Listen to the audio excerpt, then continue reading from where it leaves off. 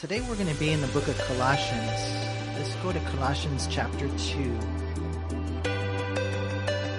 As the message is how we are complete in Christ. You know, I don't know if you're here today and maybe for whatever strange reason you feel incomplete. You know, there's so many reasons why sometimes people feel incomplete. A lot of times it's because of our own just flaws and failures that are staring us in the face. Sometimes it's because of the fact that we have been belittled or demeaned. Someone didn't love us. Maybe even sometimes, you know, parents mean well, but they say things, or siblings say things that for whatever reason are derogatory, and they just tear us down. And a lot of times those words, they just stay, they sting, and we just never could come to a place where we realize how we are loved by God, how we are in Christ accepted in the beloved, and how we are complete in Christ. And so what happens a lot of times is when you're not feeling complete, you know, you start looking at other places. You start looking to other things. We talked about ambitions or relations or possessions or whatever it might be, to fill the void, but none of those things will ever fill the void. The only one that can is Jesus. And so Paul's writing to the Colossian church, and unfortunately, tragically, there were false teachers that had gone in and told them, hey, Jesus isn't enough. You need other things. You need legalism, asceticism, Judaism, Gnosticism, you name it. And it's kind of like, in one sense, I don't know, I know this is not like the great illustration, but, you know, let's just say you're on the freeway and you're driving, and it's just, you know, there's no traffic and you're just flying through, and then you start seeing these billboards on the side, and especially if you go on these long trips, a lot of these billboards are intended to get you off the freeway. They're like, you know, whatever, you know, this restaurant's ahead, next exit, you know, trying to get you off the freeway. And so we're living in a world where there's a lot of lies, a lot of distractions. It comes in different forms. I mean, you can go on YouTube or TikTok or whatever, Instagram. You can go to Harvard University, Stanford, some of the higher education places. You can even sometimes look in their own fallen flesh, and for whatever reason, you get things that are contrary to the Bible. And those are the things that are trying to get you off the freeway. So Paul here loves them because, like yesterday when we did the funeral for my mom, I mean, you know, we didn't have an easy life. She did not have an easy life by any means. She never complained. But like I shared with the congregation yesterday, I don't know, to be honest, I don't know if my mom ever owned more than what can fit into a single room. My dad too. My dad, when he passed away, he was renting a room from someone, and so it wasn't an easy life. I mean, we were sometimes staying in motels on Garvey, just different things. But this is just temporary. Now, my mom's in a mansion. And I'm not saying, you know, well, some people say, well, how do you get a big reward in heaven? Is it by being a pastor or an evangelist? Or is it, you know, you have to have a certain position in ministry? Oh, absolutely not. Jesus said, as a matter of fact, when we're in heaven, the last will be first, and the first will be last. I think one of the things that encouraged me when I was talking to everybody afterwards in the reception and even after the service is just the way that they felt the love from my mom. And let that be our testimony. You know, wouldn't it be cool if people said that about you, about me, that they loved me? And so now she's there in heaven. And so all I'm saying is that you got to stay on the freeway, man. You got to stay on the freeway. Don't go off track. Just keep on believing. I think Journey sang the song, but they said don't stop believing. But for us, it's don't stop believing in Jesus Christ. So Paul's fighting for the church. Look what we read here in Colossians chapter 2 and verse 1. He says, "For I want you to know What a great conflict I have for you and those in Laodicea, and for as many as have not seen my face in the flesh. You know, Paul here talks about the fact that he had a conflict. And the word conflict is the word struggle. In the Greek language, he was literally fighting for them. Have you ever had someone fight for you? You know, let's just say there was someone that was trying to threaten you, or someone, maybe you were at school and they were putting you down or whatever, trying to do damage in different ways, and someone actually stepped up and tried to fight for you. That's Paul the Apostle. You know, as a matter of fact, when he ended his life, he used those words in 2 Timothy chapter 4, I have fought the good fight. I have finished the race. I have kept the faith. Listen, life as a Christian for us, there is a fight involved.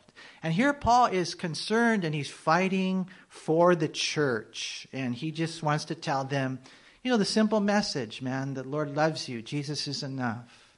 You're here today, you're struggling with drugs and alcohol. You're here today, maybe, you know, you're involved in things that you deep down inside, like Jill said, living in sin, you know. That doesn't mean that God doesn't love you. As a matter of fact, God loves you. That's why he brought you here today, and he can actually help you overcome and be forgiven of all those sins. Paul here doesn't want anyone to get off track, and so, you know, he fights. I'm reminded of a story I read about a pastor who was concerned that a bar had opened up too close to one of the local schools. And so this is before certain legislation was passed. And so, you know, he protested, the church got involved. Eventually it led to a court case. And so as they're there in court, the defense attorney, he tried his best to attack the pastor. And are you not a pastor? The lawyer asked. And doesn't the word pastor mean shepherd? Well, yeah, that's who I am. And that's what the word pastor means. And so the defense attorney said, so why aren't you with the sheep? And the pastor wisely responded, because right now I'm dealing with the wolves. There are wolves. And that's why Paul here he uses the word, there's this conflict going on. There's this struggle going on. There's this fight that I'm fighting for you. He cared for them even though he'd never met them. He was burdened for them.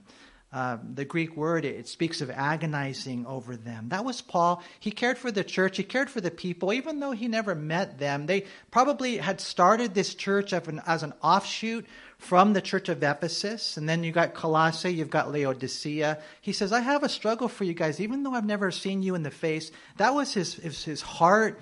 A passage over in 2 Corinthians 11:28, it says, besides the other things what comes upon me daily, he said, my deep concern for all the churches.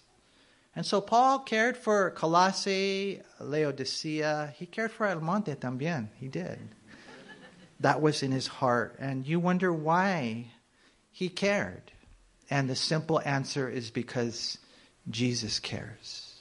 I think of you guys, and I don't know all of you guys, but I know I have a responsibility that's been entrusted to me for you. And I wonder, and sometimes I'll get certain faces in my mind or certain names in my mind, and I'm like, man, okay, now they're in college. Will they stay on track?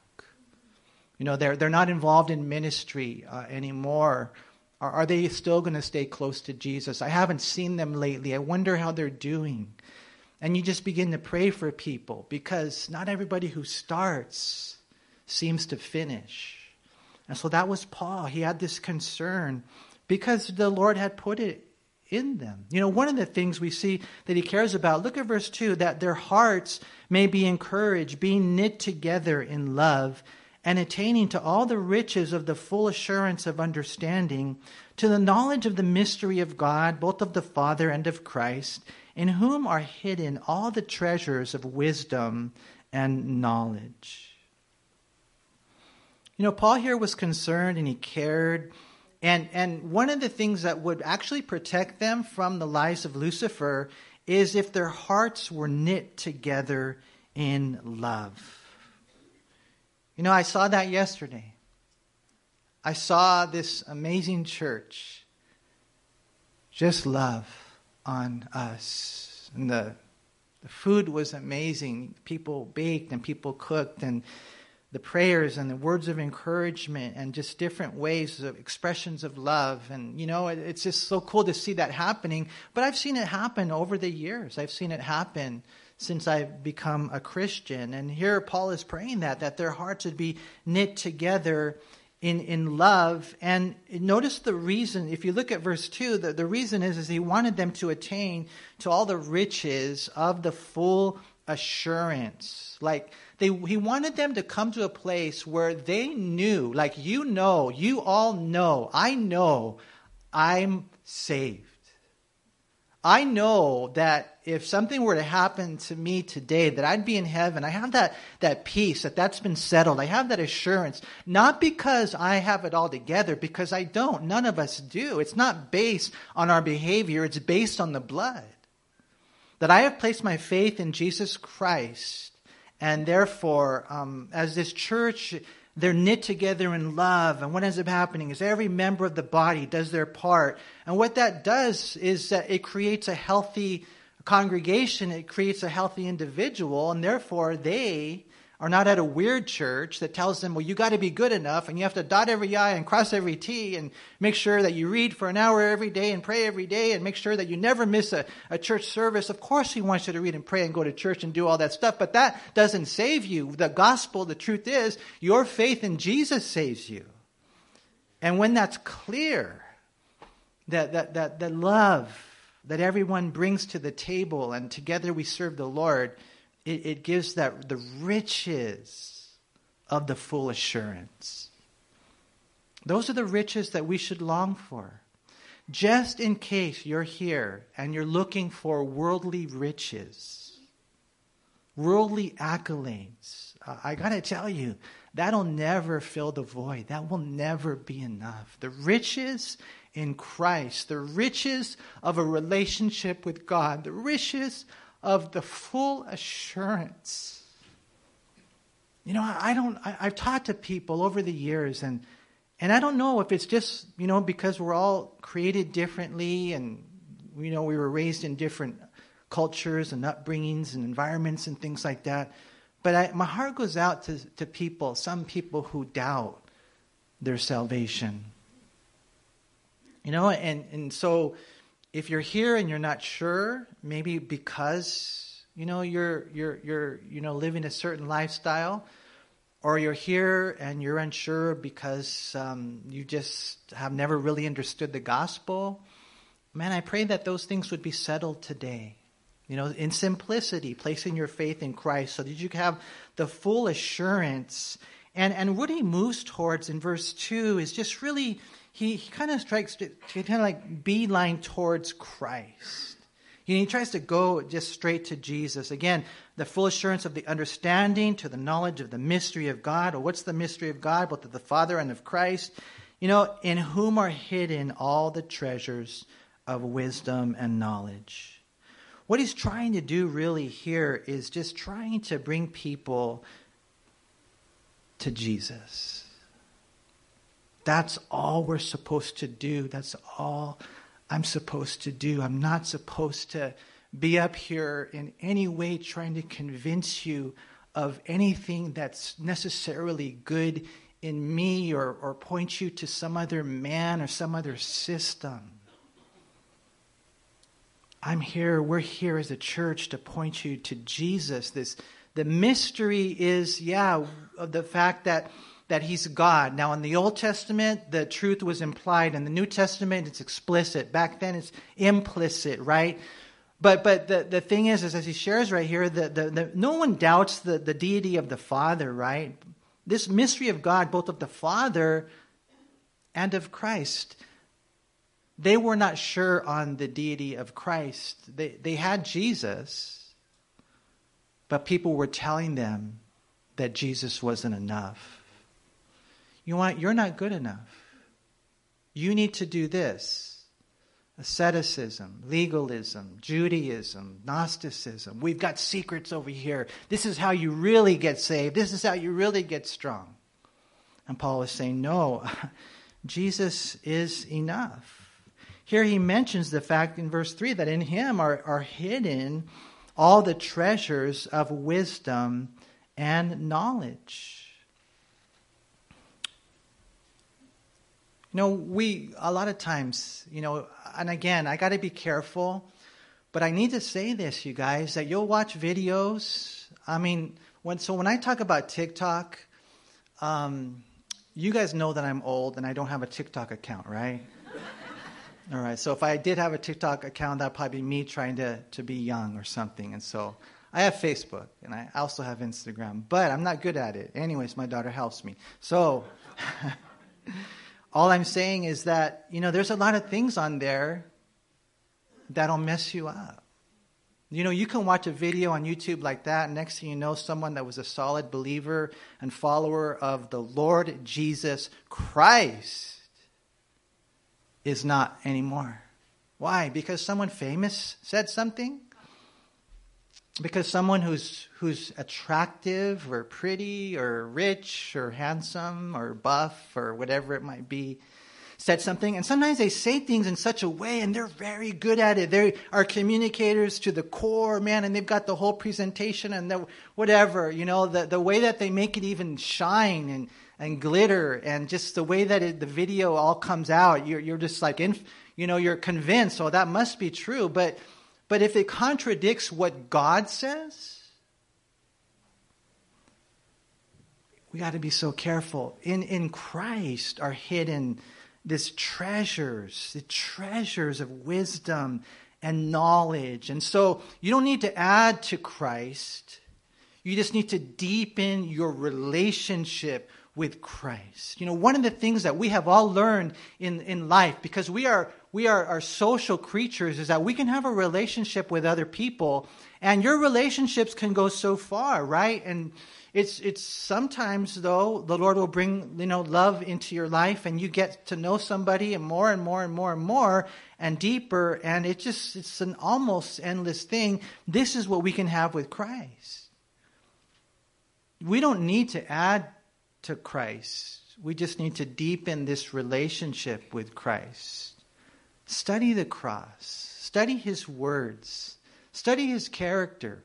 He wasn't a religious Pharisee. He wasn't like those guys of the day who looked down on others. No, he was the lover of tax collectors, the lover of prostitutes, lover of sinners.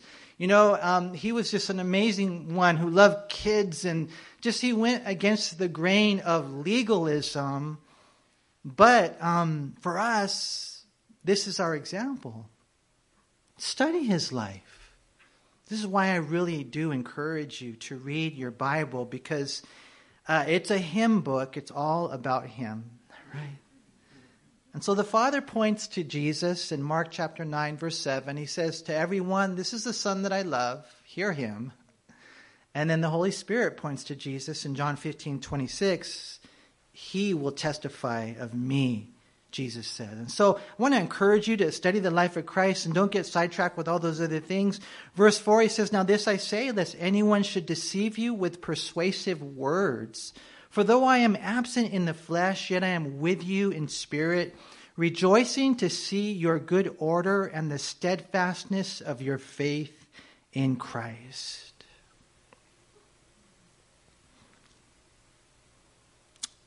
Paul didn't want anyone to deceive them, anyone to trick them. And like I said earlier, they're good at their arguments, so we have to be careful. He was concerned about this. In my office, if you guys ever want to check it out, you can. I have a couple of works of art, and one of them is this guy. He's sitting by the river with the scroll in his hand. And what that work of art is just how I'm supposed to be reading my Bible. And so, man, you guys know that, huh? You're like, hey, he's a pastor. He better read the Bible, right? I've got to study it. I got to saturate myself in the scriptures. And the Bible says, "Blessed is the man who walks not in the counsel of the ungodly, nor stands in the path of sinners, nor sits in the seat of the scornful. But his delight is in the law of the Lord, and in his law he meditates day and night. He'll be like this tree planted by the rivers of water that brings forth its fruit in its season, and whatever he does will prosper. Whatever who does, whatever that man does, that woman does, who saturates themselves in the Scriptures. Right? And so I have one painting that's that guy, and then I have another on this side, and what it is a shepherd with a little sheep that's right here with his staff, and then he's looking at those wolves over there, mad dogging them. That's what we're supposed to be doing. Because there is a battle going on. There is a war going on. That's why there's a warning. Especially you young people here. Man, I can't tell you how much I love you. I can't articulate it well enough, and how much I pray that you would, receive the baton as we're passing the faith on to the next generation. And how strong your faith has to be, because you're going to live in a world that's hostile to Jesus, the biblical Jesus. And so Paul here says that the reason I'm writing, the reason I'm saying this is because I don't want anyone to deceive you with persuasive words. Because even though I'm not there in the flesh, I am there with you in the Spirit. And what that basically means is he wanted to be an influence. So if you guys were here earlier, you heard Peter talk about how he took his niece to church, and then she embraced it, because a lot of times those kids, they're just so beautiful, and they have the faith of a child, and they don't have any problems, believing in the gospel, and this is the way God wired them.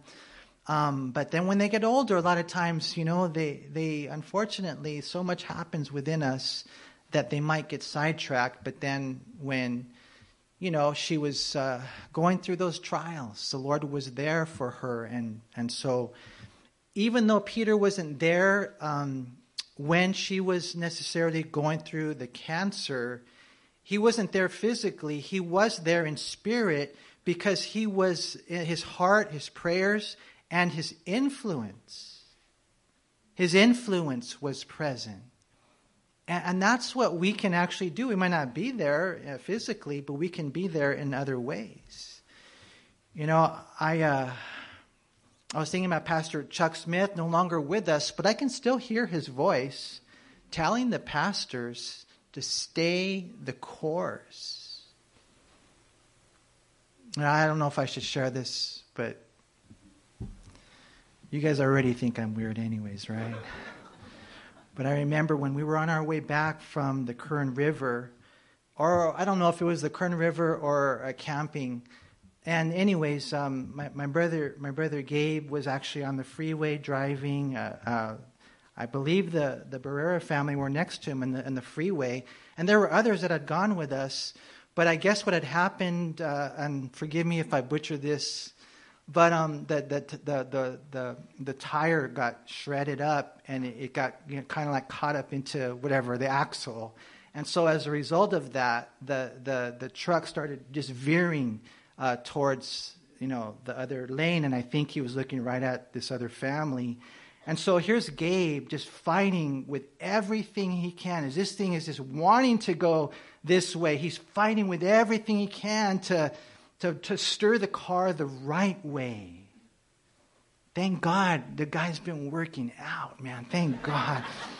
He's strong, and he was able to just resist that pull in the wrong direction that could have just cost so many lives. And I'm sure he's just thinking about the loved ones in that lane, and then, thank God he was able to hold the course, to stay the course. And then, eventually, I guess, the tire, the whatever got caught, gave, and then next thing you know, he goes this other way. And he goes flying. He's always wanted to do that, fly. But he lands. And thank God nobody got hurt. But that's kind of what we got to do. There is the flow that's going this way, and there's got to be the fight to go the other way. There's grain in the wood. There's grain in our nature that wants to go the wrong way, but we have to go against the grain, against the flow. We have to go the right way. As we're going down the freeway, they want us to exit an off-ramp. And God says, no, stay on course. Because remember, it's not just a social club. This is a journey to heaven. It really is. And so Paul here, he's just talking to them and says, hey, notice again, verse 5, for though I'm absent in the flesh and I'm with you in spirit, rejoicing to see your good order and the steadfastness of your faith in Christ. Right there where it says good order and steadfastness, those are military terms. So this is a war that we're in. And so Paul says in verse 6, that as you therefore have received Christ Jesus the Lord, so walk in him.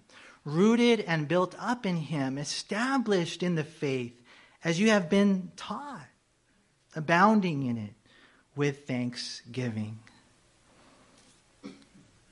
Now, I look at people here, and I can just go down this row right here and name every name almost, and I think about them. I'm weird, huh? I think about them and their personal relationship with Christ. Lord, you saved Darla. Lord, you saved Ricky. You did. You saved these people, Billy and Ivy, and I can just go and you can name people, Maria. And it's just an amazing thing to think that the God of the universe came into their life. Somewhere along the line, they made a decision. Maybe whether they were a kid or whether they were growing up or whether it was a crisis time in their life, but they made a decision to receive Jesus Christ as their Lord and Savior. Well, how did you do that? Did you sign a paper? How did you do that? Did you stand on your head till your ears are red? I mean, how did you do that? Did they make you do push-ups? Was it a ceremony or a sacrament? I mean, how did you receive Christ? It was just by faith. I heard the truth. I heard that he loved me. I heard that he died for me. I heard that he rose again. And I heard the promise that if I believe him, if I believe in the Lord Jesus Christ, then I'll be saved. And Paul says, as you received him, just like when you received him, you keep doing that. You keep believing. Like Journey said, don't stop believing. You keep believing on the Lord Jesus Christ. You keep walking in that. You keep living in that.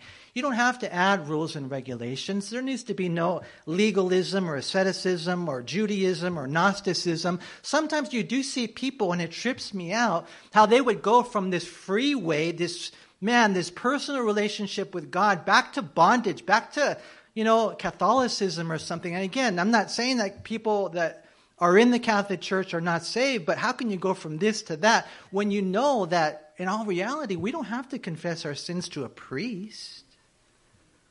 We don't pray to saints, to Mary. We don't even need a priest to be a mediator between me and God. I have a personal relationship with him. So how do people go back to stuff like that? How do they go back to, I need to go to a building where there's stained glass windows. I need to go to a building where there's holy water and I can do this. Why do we do that? I want to smell the incense because there's a part of us. It's a natural inclination we have to want to, have those types of tangibles and stimulations of the senses in order to think that, we can deepen our relationship with God. No. You can deepen your relationship with God, with Jesus, by the simple things, by faith and by the Spirit. The Spirit of God will take the Word of God to conceive a child of God. And the Spirit of God will take the Word of God to conform us into the image of God. Very, very simple. And Paul says that as you received him, so walk in him. Right here where he says rooted, that's, the agriculture. And then built up, that's the architecture. And if you can visualize like this, going down and getting those roots, and then growing up, so now you're getting taller. But you can't just get taller. He says right here, rooted and built up in him and established.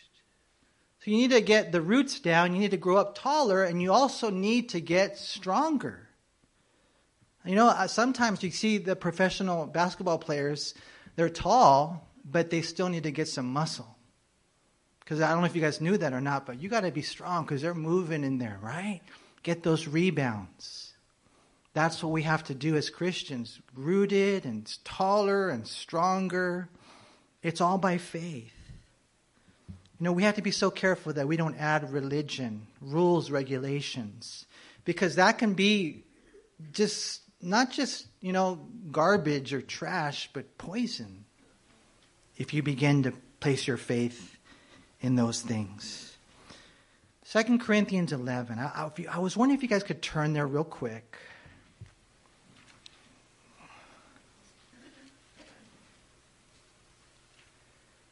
Second Corinthians 11, in verse 1, Paul says, "Oh, that you would bear with me a little folly, and indeed you do bear with me.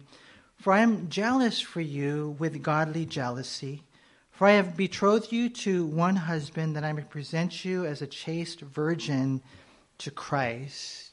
In other words, again, we've just been saying this, that as a pastor, but I think we can all be a part of that. We want to help others go to heaven. Right? And so that's how Paul is kind of saying there to this church. And so he says, but in verse 3, "I fear lest somehow as a serpent deceived Eve by his craftiness, so your minds may be corrupted from the simplicity that is in Christ. For if he who comes preaches another Jesus whom we have not preached, or if you receive a different spirit which you have not received, or a different gospel which you have not accepted, you may well put up with it." Paul is concerned. They're the church, but man, what if someone comes up and preaches another Jesus, like Jesus is the spirit brother of Lucifer, like the Mormons say? That's a different Jesus. The spirit brother of Lucifer? No, Jesus is God. One God, three persons, Father, Son, Holy Spirit, equal in essence and nature, but not in function and office. So Jesus is Michael the Archangel. The Jehovah's Witnesses will say, we love him, but that's not my Jesus. Paul here is going to say, in him dwells the fullness, the Godhead, in bodily form. The one that lives inside of you is God. The one that died for you is God. Paul here says, but you got to be careful because you're going to hear so many different things. If you go to Galatians chapter 1,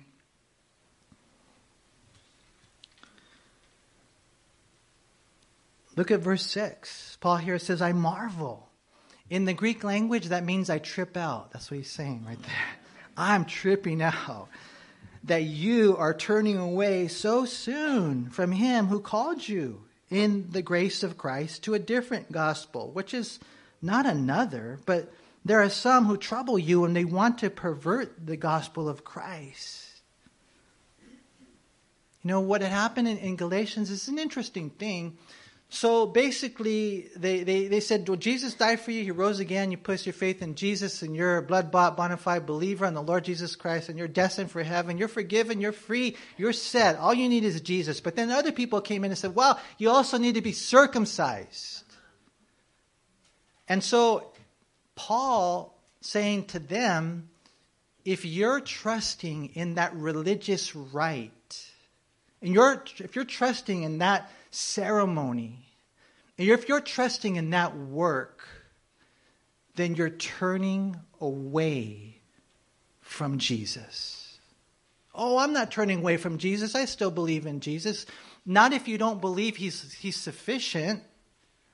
You don't need anyone else, anything else. So he's saying you're turning away from him by trying to add to the gospel. And what that is a perversion of the gospel. And so Paul here says, hey, man, this is important. Again, not a very good analogy, but I remember many years ago, one of the youngsters came up to me after service. A cool little kid. We have a lot of cool little kids in this church, huh? Have you guys noticed that? And anyways, he comes from a great family. If I had to guess, I think at the time he was probably about 10 years old. But he came up to me and he asked me a question he'd never asked me. He said, "Hey, Pastor Manny, can I use your phone?" And so I said, "Sure. Is everything okay?" And he said, "Yeah, it's fine. It's just that my dad left without me. And so I need to call him to come back and pick me up." And, I was thinking, well, Dad, I'm sure, remembered his jacket and his other belongings and stuff, but he forgot his kid. He forgot the most precious commodity, right? And his most precious cargo, he forgot his son. And all I'm saying, and again, just probably saying the same thing that I always say, but just in a different way, is stay close to Jesus. Don't forget him. He lives in you. He died for you. He rose again. He's enough. I know we don't feel forgiven sometimes because we blow it, but we are. We're free. We have to have this assurance of salvation. I've just noticed that life has a way of accumulating clutter. Any of you guys have a cluttered house? I'm just joking. You know how it just happens, man. This thing's piling up. And so all I know is that can happen spiritually as well. No, all we need is his son. Notice again, verse 8, Paul says, "Beware lest anyone cheat you through philosophy and empty deceit, according to the tradition of men and according to the basic principles of the world, and not according to Christ." He's just warning them, beware, be aware, there are those dirty cheaters out there in the world. And so for us, again, simple warning. You guys, just everything you hear, and be careful what you hear. The Lord Jesus said, beware what you hear and beware how you hear. Be careful. Stay on track. Don't get caught up in the philosophy of the world, the cotton candy of the stuff that they say has substance, when in all reality it's just leading to vanity. And just because it's a tradition of men doesn't mean it's true. Mark chapter 7, Jesus said, "You guys nullify the word of God through your traditions." We need truth, not necessarily traditions. We have to make sure that we are not walking according to the principles of the world when it conflicts with Christ. Because in verse 9 he says, "For in him dwells all the fullness of the Godhead bodily." And listen, you are complete in him, who is the head of all principality and power. It's crazy. They were trying to get them to worship angels, and Paul said, he's the maker of angels. Why would you sell out for what they have to say? This is God. And so Paul says, I want to encourage you to continue to follow him. 4 things I'll leave with you guys today. Number 1 is the concern of Christ. He's concerned, that we don't get sidetracked. Number 2 is care from Christ. The reason why you hear stuff like this from me, you might be thinking, well, he's just like one of those weird guys. No, I believe it's because God put his love inside of my heart for you, and we care for people. My wife on the way over here, we were talking about how, just different things. And this one conversation we were having was, I was telling her how blessed I am to be a pastor of a church, because I know, it has its burdens, and there are things that, there are sacrifices that need to be made. But just think, the people pray for me. Think about that. I would never make it unless, they pray for me. And it doesn't have to be, a long prayer. Just mention, Lord, help the knucklehead. You could just mention little things like that. Help Manny. And I just know that makes a huge difference. But what about those people we were talking about? What about that individual that no one is praying for them? Think about that. There's nobody praying for that person over there, and that's why they're struggling. And so we were talking, and we thought of somebody, maybe no one's praying for this person, so we prayed for this person. After service, one of the guys came up to me and he says, you know what? I want to tell you this. He said, I used to drive the freeways, and whenever people would cut me off, I would get so mad at them. I don't know if they gave him the one-way sign or not. I'm not sure. But he said, now I pray for them. And this is what the Lord showed me. He said, maybe that person who's in a hurry, is going through something crazy in their life, and nobody's praying for them. All I know is that we have this concern for people. We have this care for people. Number 3 is continue with Christ. So concern of Christ, care from Christ, continue with Christ, and don't get sidetracked. Real simple. Paul said, I'm concerned that someone might try to persuade you from the simplicity that is in Christ. It's not complicated. Just keep believing on the Lord Jesus Christ. And then the last thing is just to know that you're complete in Christ. Even though, sometimes we don't feel it. Thank God that we are complete in Him. I was sharing with the first service, this is the Bible that my mom gave me when I was 12 years old. And the first Bible I ever got, and it has her handwriting here. The most beautiful handwriting. Sorry, but hers is better. It's really beautiful. And I read the whole thing. When I was just a kid. I didn't know what it meant, and I wasn't saved, but I did read the whole thing. But afterwards, I realized that those were seeds that were planted in my heart. And God would eventually use that one day to bring me to Him. And that's kind of how it works, you guys. You're here today, staying on track, hearing that message, not necessarily new, but true. And so I pray that would deepen.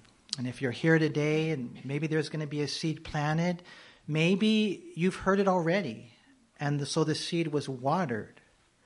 Or maybe it's already been planted and watered, and today is the day of harvest. Today is the day of salvation. If you're here and you need to give your life to Christ, please don't leave without Him. No one has tomorrow guaranteed. We did a funeral for someone who was 76, and Peter's going to go do one for someone who's 28. None of us know, so I pray that we're ready.